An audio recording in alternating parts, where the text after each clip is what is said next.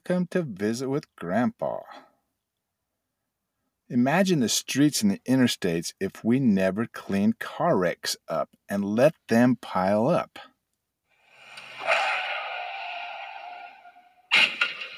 Whoa, how well would those streets work after a few wrecks? Here comes another car.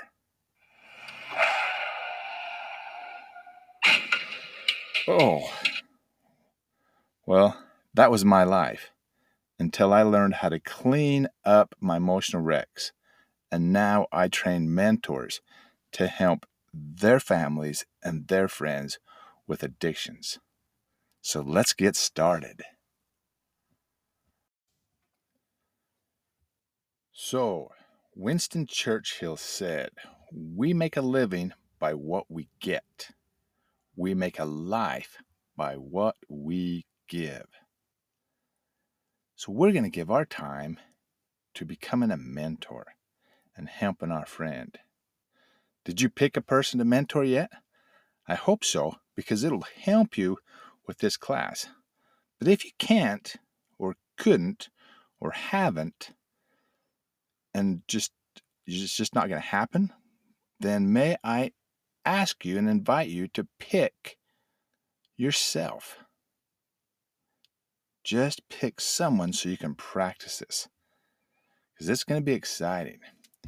So like the last podcast we had, your friend that relapsed and is now avoiding you is scared to death of you because they know you have something new. You have a new idea or new product or new something. And what's exciting is you know it, but they don't. Think about the way they feel when you start approaching them. They've been to treatment how many times? And it hasn't worked. And they've been offered all these new ideas and none of them have worked. And what you have to offer is not treatment, because we're not treatment oriented. We're mentors. But they don't know that. They are afraid of new ideas and new things because if it doesn't work for them, it's proof that what's wrong is them. Because they have all this evidence that they are messed up. They've been here, they've been there, they've been, all these things. And none of them work. So they're like, I'm just dumb or I'm broken or whatever. And that's when it's time for you to stand up and say, no, it's not that you're broken. It's not that the program's bad. It's that everything's normal. Especially they are normal. Why is that important? Well, let me tell you why, because it's been fascinating to me when I was working as a probation and parole officer. And I would ask people, I'd say, well, what would you do if I proved you're normal? And they'd be going like, yeah, right. I'm not normal. I can't do anything. I'm stupid. I'm broken. I mean, all the stuff I've heard. I'm worthless. I've had people just start to cry when I said you're normal. No, I'm not. You can feel from their own words, their own voice, the pain in their hearts. And I'd say, well, let's look at this. How old were you when your parents got divorced? 95% would give me a young age, under 5 or under 10. And then I'd say, whose fault was it? This is what amazed me at first. 80% of them blame themselves. A person under 10 years old blaming themselves for the divorce of their parents. Can you imagine living with that? Well, I can, because I've thought some stupid things. And I don't mean that as detrimental and mean to myself, but they were things that were not true that happened to me before I was 7, so I can understand that thought.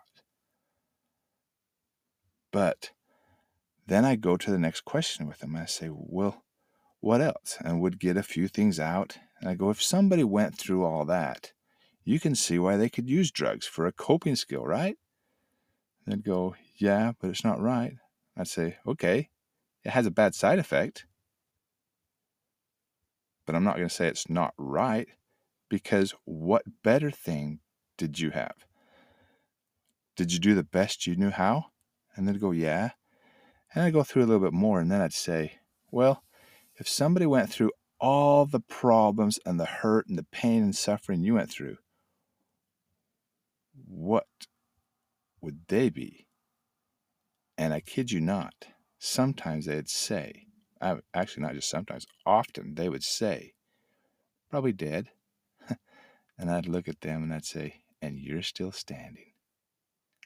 That's when the tears would come for them.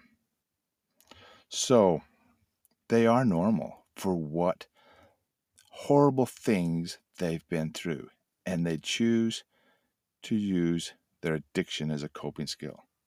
That's normal. That's understandable. So we judge everybody as mentors. Excuse me, I did that wrong. We judge everybody as awesome. Awesome mentors, right? We judge mentors as awesome. That's a synonym. But we judge everybody as awesome because that way we can beat the judgment to the punch. We judge them as awesome, even when they lie, even when they relapse, and especially when they do good things, because they're not awesome because of their action. They're awesome because they're human beings. So whatever their action is, they are awesome. So what I want to do, what we want to do, think about this. If you have a mentor, if you have a mentee, then you're going to be doing this in your head. Remember the first podcast we said, we're going to find a mentee to mentor, and we're going to do this in our head. So we're judging them and figuring out they're normal. We're judging them as awesome. So now I have something, the next thing we can do that's going to be so cool. Are you ready? If you're ready, raise your hand. Or there's nobody around. You're probably listening. Now, if you're in a car, don't do this. But if you're not driving, raise your left foot. Why? Just because we can. We have some fun. We do things here differently because we have to look at this differently now because the things that we've done before haven't worked. So raise that left foot one more time, yeah? I got mine up. Standing on my leg, right leg, look like a stork, right? Okay. So this is the next thing we do.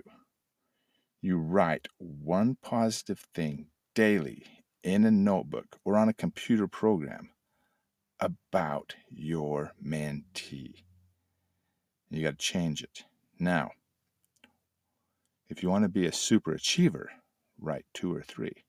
But don't do more than 3 because we're going to keep doing this. And I don't want you to duplicate any of them. Think about it. What's going to happen when and you don't show these writings to your mentee, you keep these to yourself. In physical, you can send out all the love and all the emotion of it. When you get done, you can say, hey, you can feel it and send it out that way, but you don't write it and give it to them, let them see it, or anybody else. But what does that do? It creates a positive connection between you and that person. Have you ever just felt somebody that, grandma, your other grandma, the other side, your real grandma or your real grandpa, hopefully.